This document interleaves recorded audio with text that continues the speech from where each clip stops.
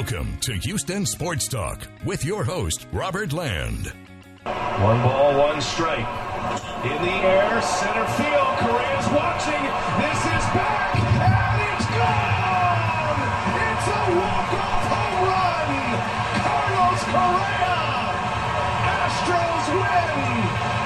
Oh, Houston sports, it's never, ever dull. What a day. Thanks for listening to the best Houston sports podcast. Welcome to our Astros-Rays ALCS Game 5 post-game show and a little bit of a tribute to Rockets ex-GM Daryl Morey. That's right, ex-GM if you haven't heard the news, but I'm sure most of you had by now. Joining me is my co-host and regular sidekick, a fellow H-Town sports junkie and longtime journalist, Stephen Kerr. And Stephen, what can you say? You can't kill these Astros off just yet. Robert, what is it about Houston teams that can never do anything easy? That's what I want to know. You get down 3-0, you think, well, they've just got to be done. There's only one team that's ever come back, and that's the 2004 Boston Red Sox that have come back from a 3-0 deficit to win a series. And the Astros, you know, it's certainly, they haven't done it yet, but by golly, they're 3-2, and you've got your best pitcher more than likely going in Game 6. So, you know, it really, you have to think, Robert, that no matter what happens from here on out, the Astros are certainly doing the unexpected in a year that has been filled with the unexpected. I mean, look at this week, what you just said about Daryl Morey. I mean, this year just gets crazier and crazier by the day, doesn't it? Well, if you didn't know it, this is the anniversary of the Kirk Gibson home run back in 1988. And that's right. You just have to quote the man himself, Vin Scully, who put something up on Twitter about that anniversary, a little story. And what Vin said right after that, he said, in the year of the improbable, the impossible has happened. Well, and you know what? I was listening to that game in 1988 when Kirk Gibson hit that home run. And naturally, I'm going to really suck at this impression, but you know who I'm about to refer to. I can't believe what I just saw.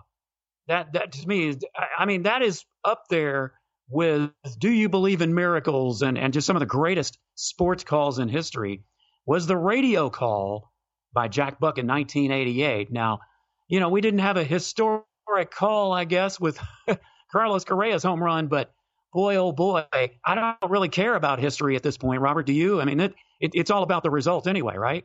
As I watched the final inning, I was kind of in and out of the kitchen because I just didn't want to watch it. You know, pretty nervous that, you know, okay, if we can't get through this inning without some sort of miracle, then Bregman and Correa and Tucker, all those guys have virtually done nothing in the series. So you didn't feel good about it. Yuli was up after those guys, who wasn't exactly, you know, an offensive juggernaut in this series either. I mean, he's been terrible.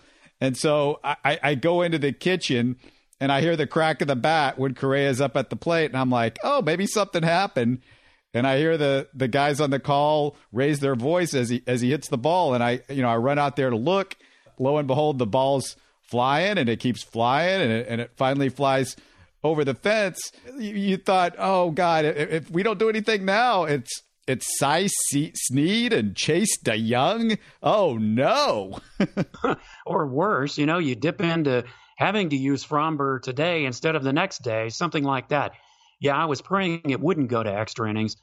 And I'll tell you, Robert, the thing is, up until that hit by Correa, the Astros 4 through 7 hitters didn't have a single hit in this game. Now, you know, you referenced Gurriel. I mean, his struggles have just been epic for the last several weeks.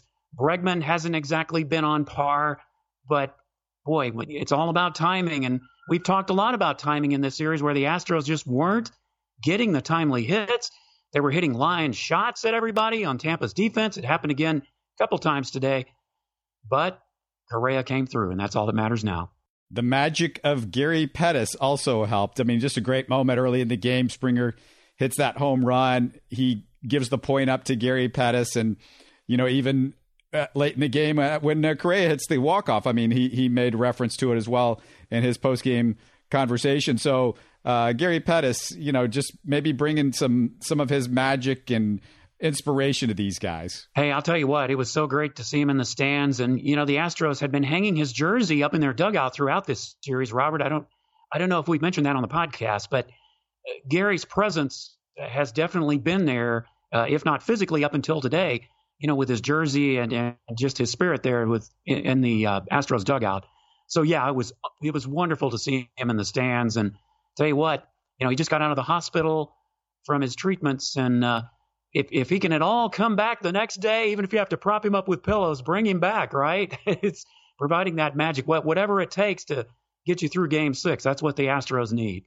Yeah, Stephen, if you go to the beginning of the game, we got to start off with George Springer's leadoff home run. And with his home run, Springer now has 19 postseason home runs. And I'm sure everybody knows by now that he's moved to 4th all-time in Major League Baseball history with that home run. But one thing I did is I sort of became our Houston Sports Talk podcast crack research staff, and I got to see a little bit how impressive a feat that was by doing a little research and comparing it to who's at the top of the list. And is this about quantity of plate appearances or quality? Because you got guys like Springer and Altuve who get to play more playoff rounds. And this is what I found. You have Manny Ramirez is at number 1 and has 7 more home runs than second place. So I'm going to put him aside for just a second. Bernie Williams is 2 with 22 home runs, 545 plate appearances. Jeter, 20 home runs, 734 plate appearances. So 545, 734. Springer is now tied for 4th with Pujols. George has 19 home runs and 283 plate appearances, while Pujols did it in 334 plate appearances. So 50 less plate appearances for Springer, basically. And then you go down the list a little bit, and the next guy up is a 3-way tie between Altuve, Mickey Mantle, and Reggie Jackson. Reggie needed 318 plate appearances. Mickey needed 273 plate appearances. And Altuve has had 277. So he's right there with Mickey. What Springer and Altuve have done is just ridiculous, Stephen, because they're doing it at a pace with the best ever.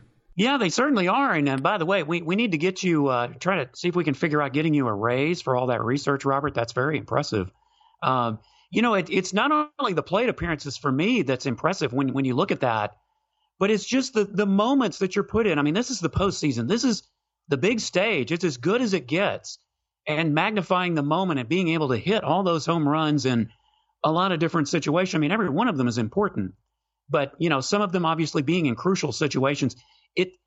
It's not only the plate appearances, and yeah, that's very impressive, no doubt about it, but it's also the intensity of the moment that these guys are being put in time after time after time through the postseason. That's almost as impressive to me. Yeah, you also, we talked about Altuve, and what was great was they were talking about Altuve on the broadcast and how Dusty was comparing both Altuve and his friend, the late Joe Morgan, who we just lost, to Mighty Mouse.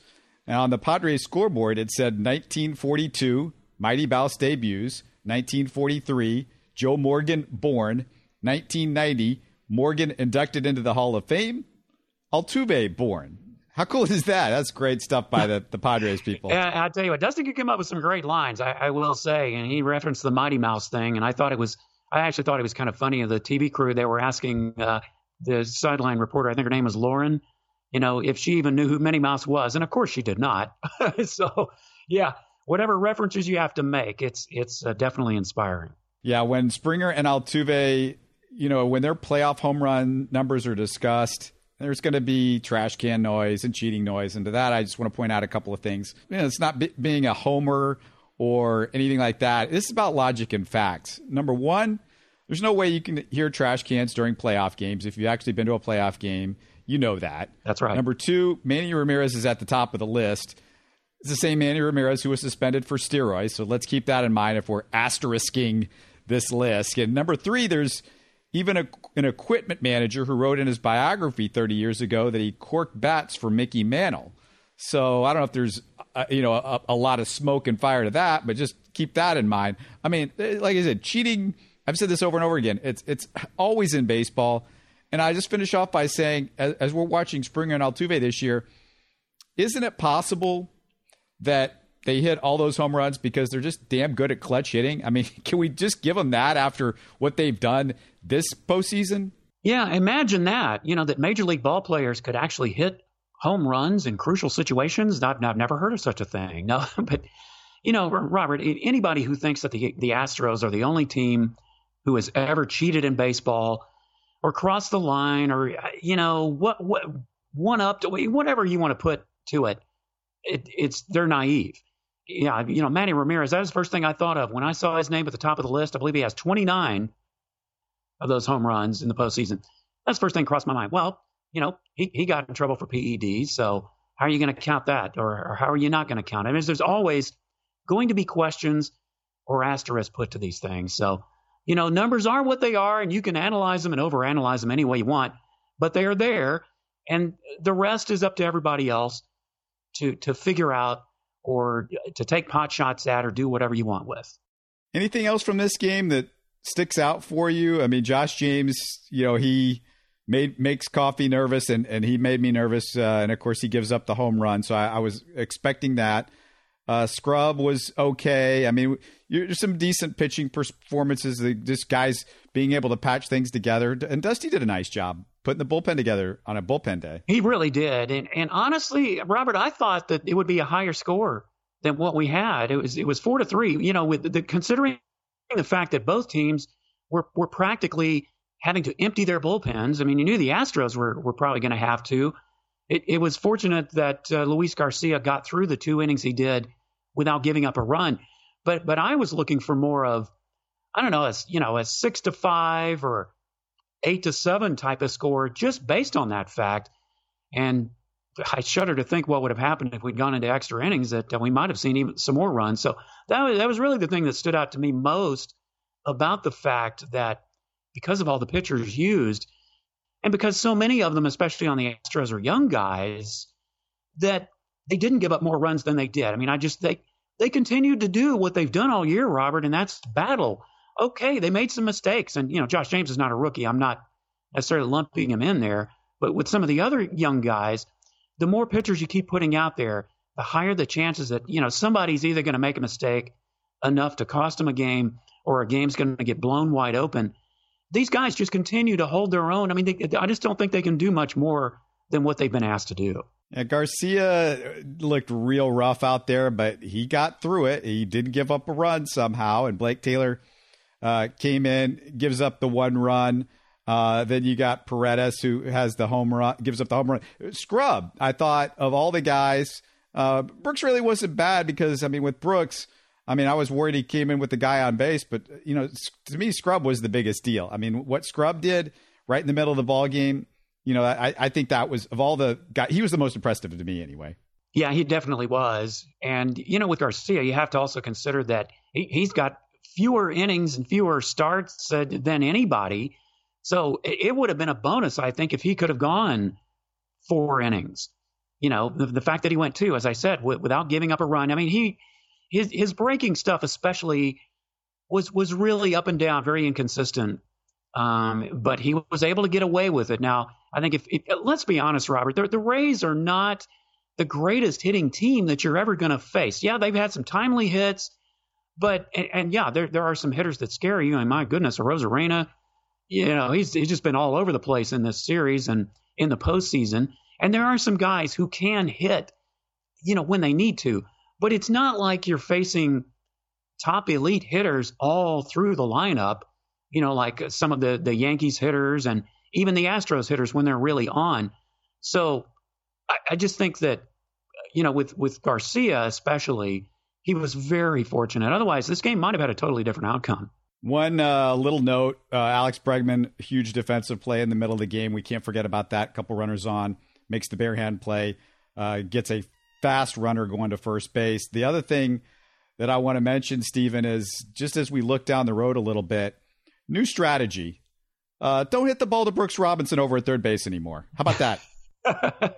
Yeah, how many of those barehanded plays has he made? My goodness, I think it was a couple in the A series at least, maybe 3, and now this one. So, yeah, Brooks Bregman, you think that works for a pretty good nickname for him? No. You totally misinterpreted me. I said don't hit the ball to Brooks Robinson over at their guy, Wendell, has been killing us. Oh, that guy, Wendell. Oh, okay. I was thinking Brooks Bregman with all those, barehanded plays. But, yeah, Wendell, he made a great play on a line drive, too. So, I don't know.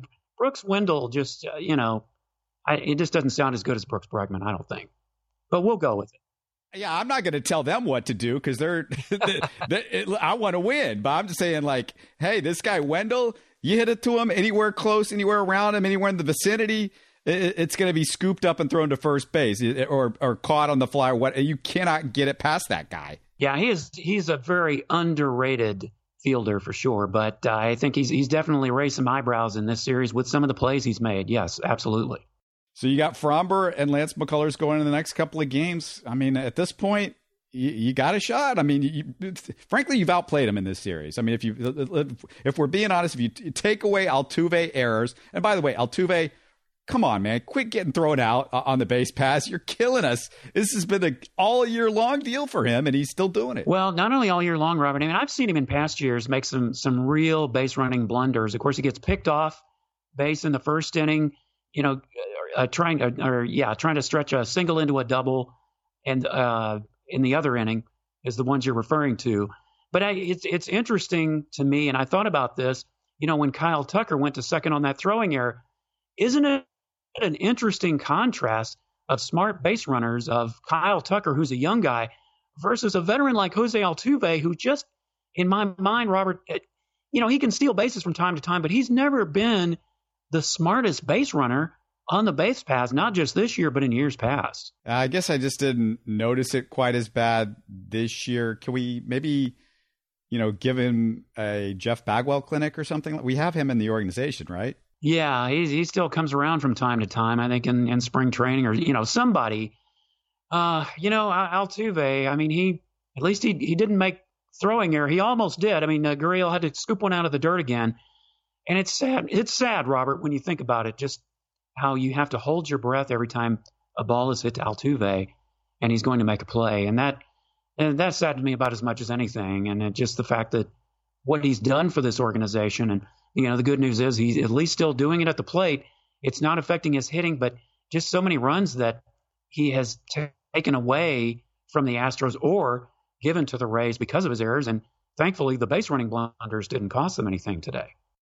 So here's the deal. In the last month and 2 days, the Texans fired their coach and GM, and the Rockets have now not only moved on from their coach, but their GM has decided to move on his own terms. And as this is all unfolding, we don't know the reasons behind this, Stephen, but I can't imagine there's another city that's changed out their head coach and GM in all three major sports in the same calendar year, with all of them coming off a playoff run and a playoff run where they actually got to at least the second round in all those sports. I sure can't think of one, Robert. And I just don't. The timing of this is interesting, though, to me.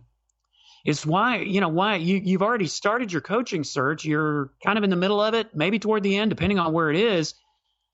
Why wouldn't that happen right before the coaching search actually begins? And like you said, this has just come out as we're recording this, so we don't have a lot of intel, and more is going to come out in the next few days. But just, if we're doing a reactionary podcast about this, that's my immediate reaction is, why now and not shortly after D'Antoni leaves? Yeah, my first thought is you hear a lot of noise that this was a Tillman Fertitta decision. But, Stephen, honestly, I don't see Tillman standing by him publicly over and over through the China situation and then D'Antoni's departure. And then all of a sudden he's finally going to cut bait right now, all this time later. And the only way it makes sense, maybe if there was a strong disagreement over the coaching hire. That's the only thing I have to think of. Well, that's a good point. Maybe they were not agreeing on who some of the candidates were. And boy, if that's the case, that's really troubling. I mean, the fact that now Tillman hasn't owned the team very long, and Darrell's been there for quite a while, but there could be other things that maybe they've disagreed about over the last couple of years that we just don't know about yet. And maybe this was a culmination. Who knows? It's bound to come out at some point. We'll just have to wait and see. Okay, my next thing is, and I almost feel like this is almost I need a whole podcast for this, but I want to show some love to Daryl Morey. And Stephen, I've got 7 reasons, 7 in total, why I loved having him as a GM. And if you want to add on when I'm done, feel free. Are you ready for this? Go ahead. Let's do it. All right. Number 1, he did not have a losing season in 13 years as a GM. He had the second highest winning percentage in the league during his tenure, only behind the Spurs. Number 2, He had to rebuild this thing on the fly with 2 max contracts, Yao and T-Mac literally becoming boat anchors overnight with career-ending injuries, as we all remember that. Number 3, the guy rarely lost a trade, but the only trade that mattered was Kevin Martin, Jeremy Lamb, and a late lottery pick for James Harden. And whatever you think of Harden, he's been one of the 5 to 10 best players every year he's been with the Rockets in the MVP conversation nearly every season. Number 4, Daryl brought star players to Houston. Lots of stars. When all evidence shows you need those type of guys to win championships. And not only did he bring Harden, of course, Harden, but he brought, Dwight Howard, Chris Paul, and Russell Westbrook. Number 5, when every team in the NBA withered at the Golden State Warriors dynasty, Daryl said, screw all that. We're going to go after him. He did his best to try to beat maybe the best team in NBA history. Almost did it. Bottom line, Daryl wasn't afraid of a calculated risk. I mean, he would take any risk possible. He was fearless. If you're a fan, you love that. Number 6, Daryl, the innovator. He changed basketball. His emphasis on the three-point shot changed the game. Basketball is different now, whether you like it or not, and maybe no modern basketball coach or GM changed it more than Daryl Morey did. Last one, number 7. Daryl was fun. Sports is supposed to be fun. He got that. He had a sense of humor. He was self-deprecating. He was fan-friendly. And all that matters when you compare him to Rick Smith, Brian Gaine, Jeff Luhnow, Ed Wade, Bill O'Brien, and all the recent Houston GMs. Stephen, Daryl is my favorite GM in Houston history when I also bring in his personal traits to the equation. And the only others in the conversation, for me anyway, are Jerry Hunsaker and Mike Hollavac. Yeah, I have to agree with you, Robert. Mike Hollavac was one of my favorites, and I actually got the chance to interview Mike, of course, former general manager of the Oilers, and Jerry Hunsaker. I mean, think of all the ways that Jerry Hunsaker helped the Astros and brought them, to the World Series when they went.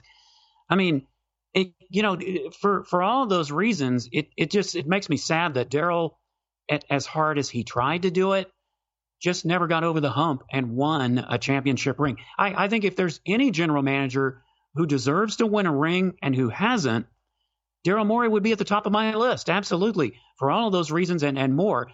You can say what you will about the success of the players he tried to bring in. But as you said, the guy did try. Yeah, he wasn't afraid to go after the Warriors, the Spurs, whomever. Whoever the dynasty team was, Daryl never backed down. And while it may have fallen short, it may not have worked completely the way we hoped it would, he at least went out and got some things done and tried to make the Rockets what they are now.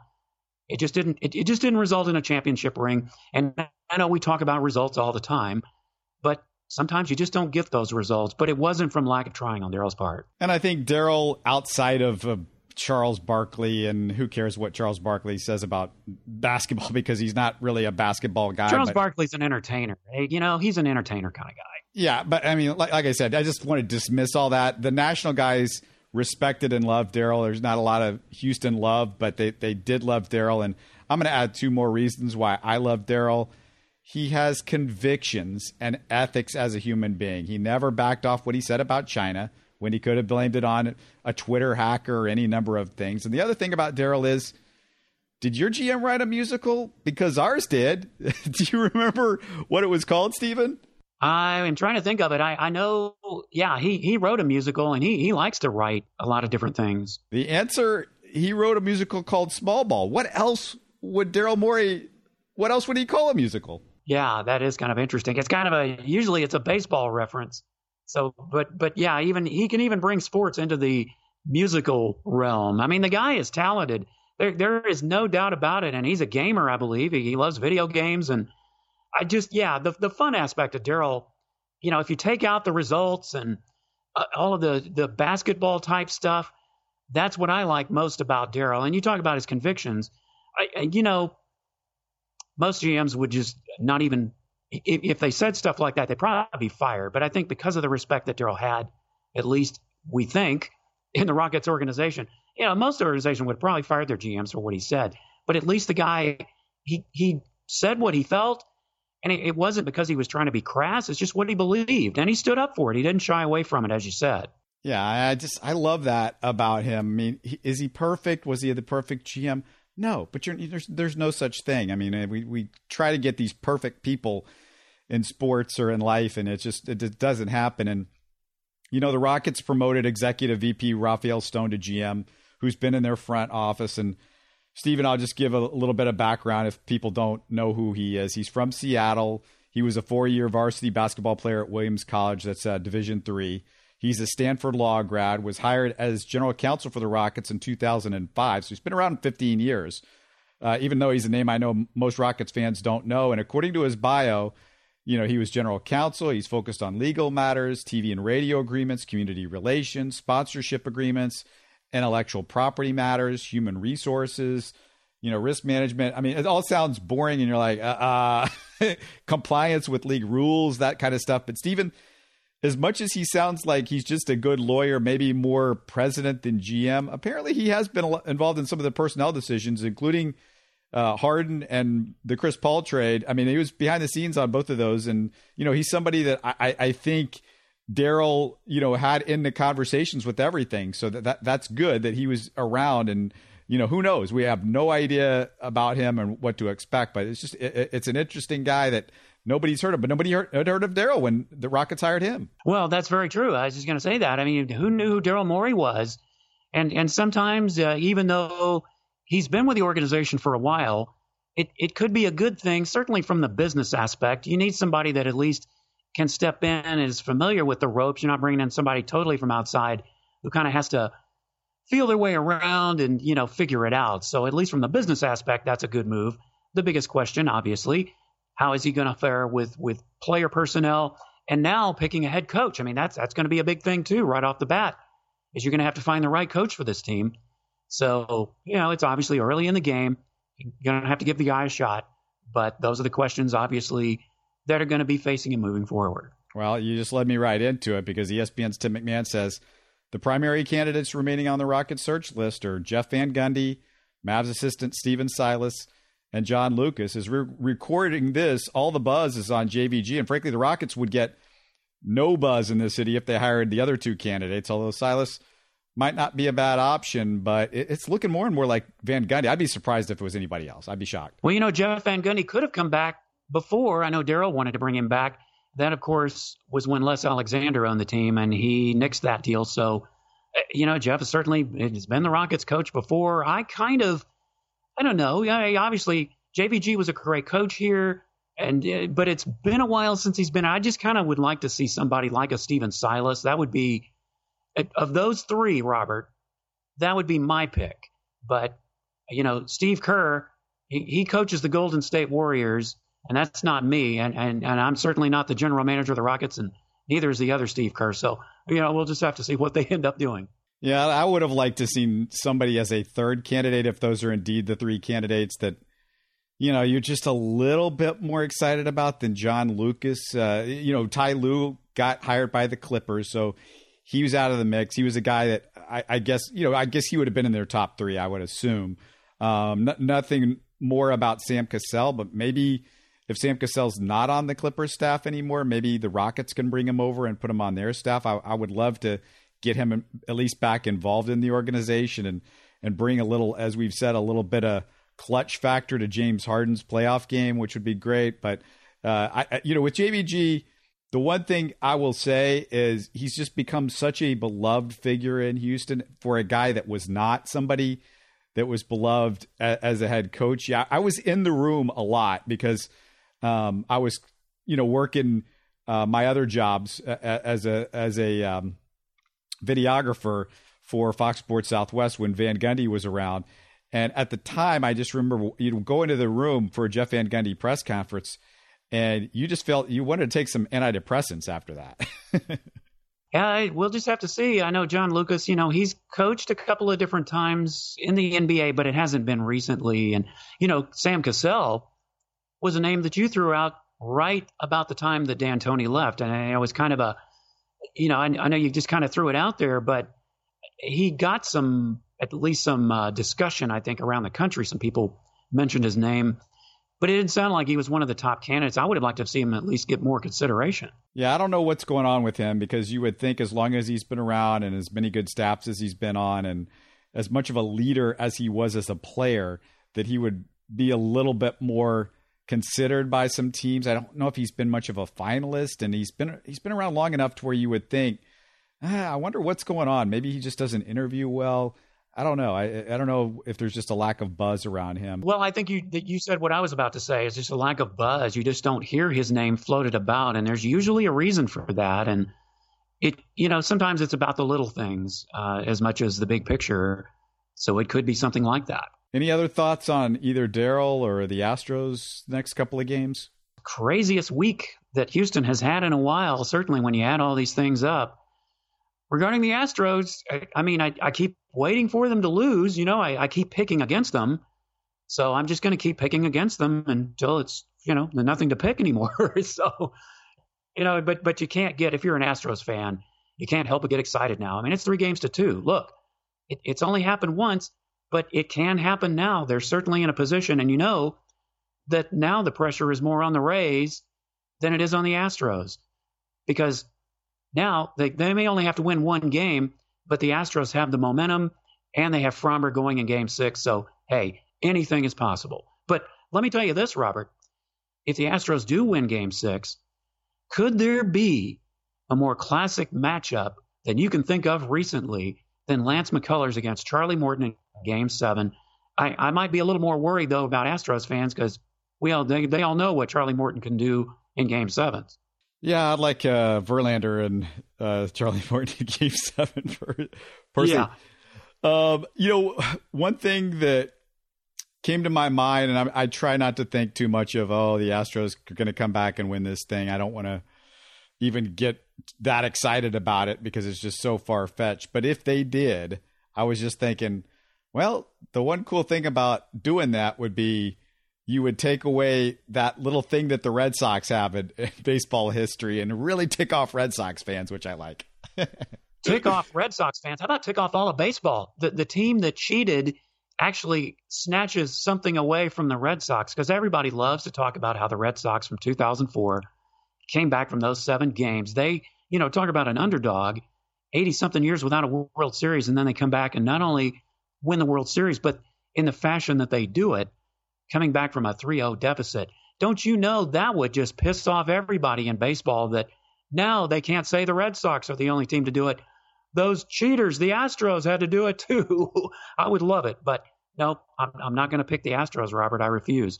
Because if I do, then I'll be the one who jinxes them. I'm not going to do it. I do not think we're going to have a post game after the next game. But if the Astros could get it to Game 7, I think we're going to do a post game after that one for sure. I've got some work on Friday night, so it's going to be difficult for me, and we'll wait to a Game 7 if that's the case. If there's a wrap up, we're going to do that during a Texans post game show on Sunday. I also want to tell everybody out there that I voted today. It took 4 to 5 minutes. It was nothing. Get out to the ballot box if you haven't already, and just want to remind everybody, let us know how you think or what you're thinking or what your opinions are. You can always message us through Twitter, Facebook, or email info@houstonsportstalk.net. Stay healthy and safe, everybody. You're listening to Houston Sports Talk. Don't forget to follow Houston Sports Talk on Facebook and Twitter. Subscribe to us on iTunes, Spotify, the Google Podcast app, or the Stitcher app. You can support us by giving us a 5-star review on iTunes or by telling your friends about us. Spread the word, everybody. Thanks for listening.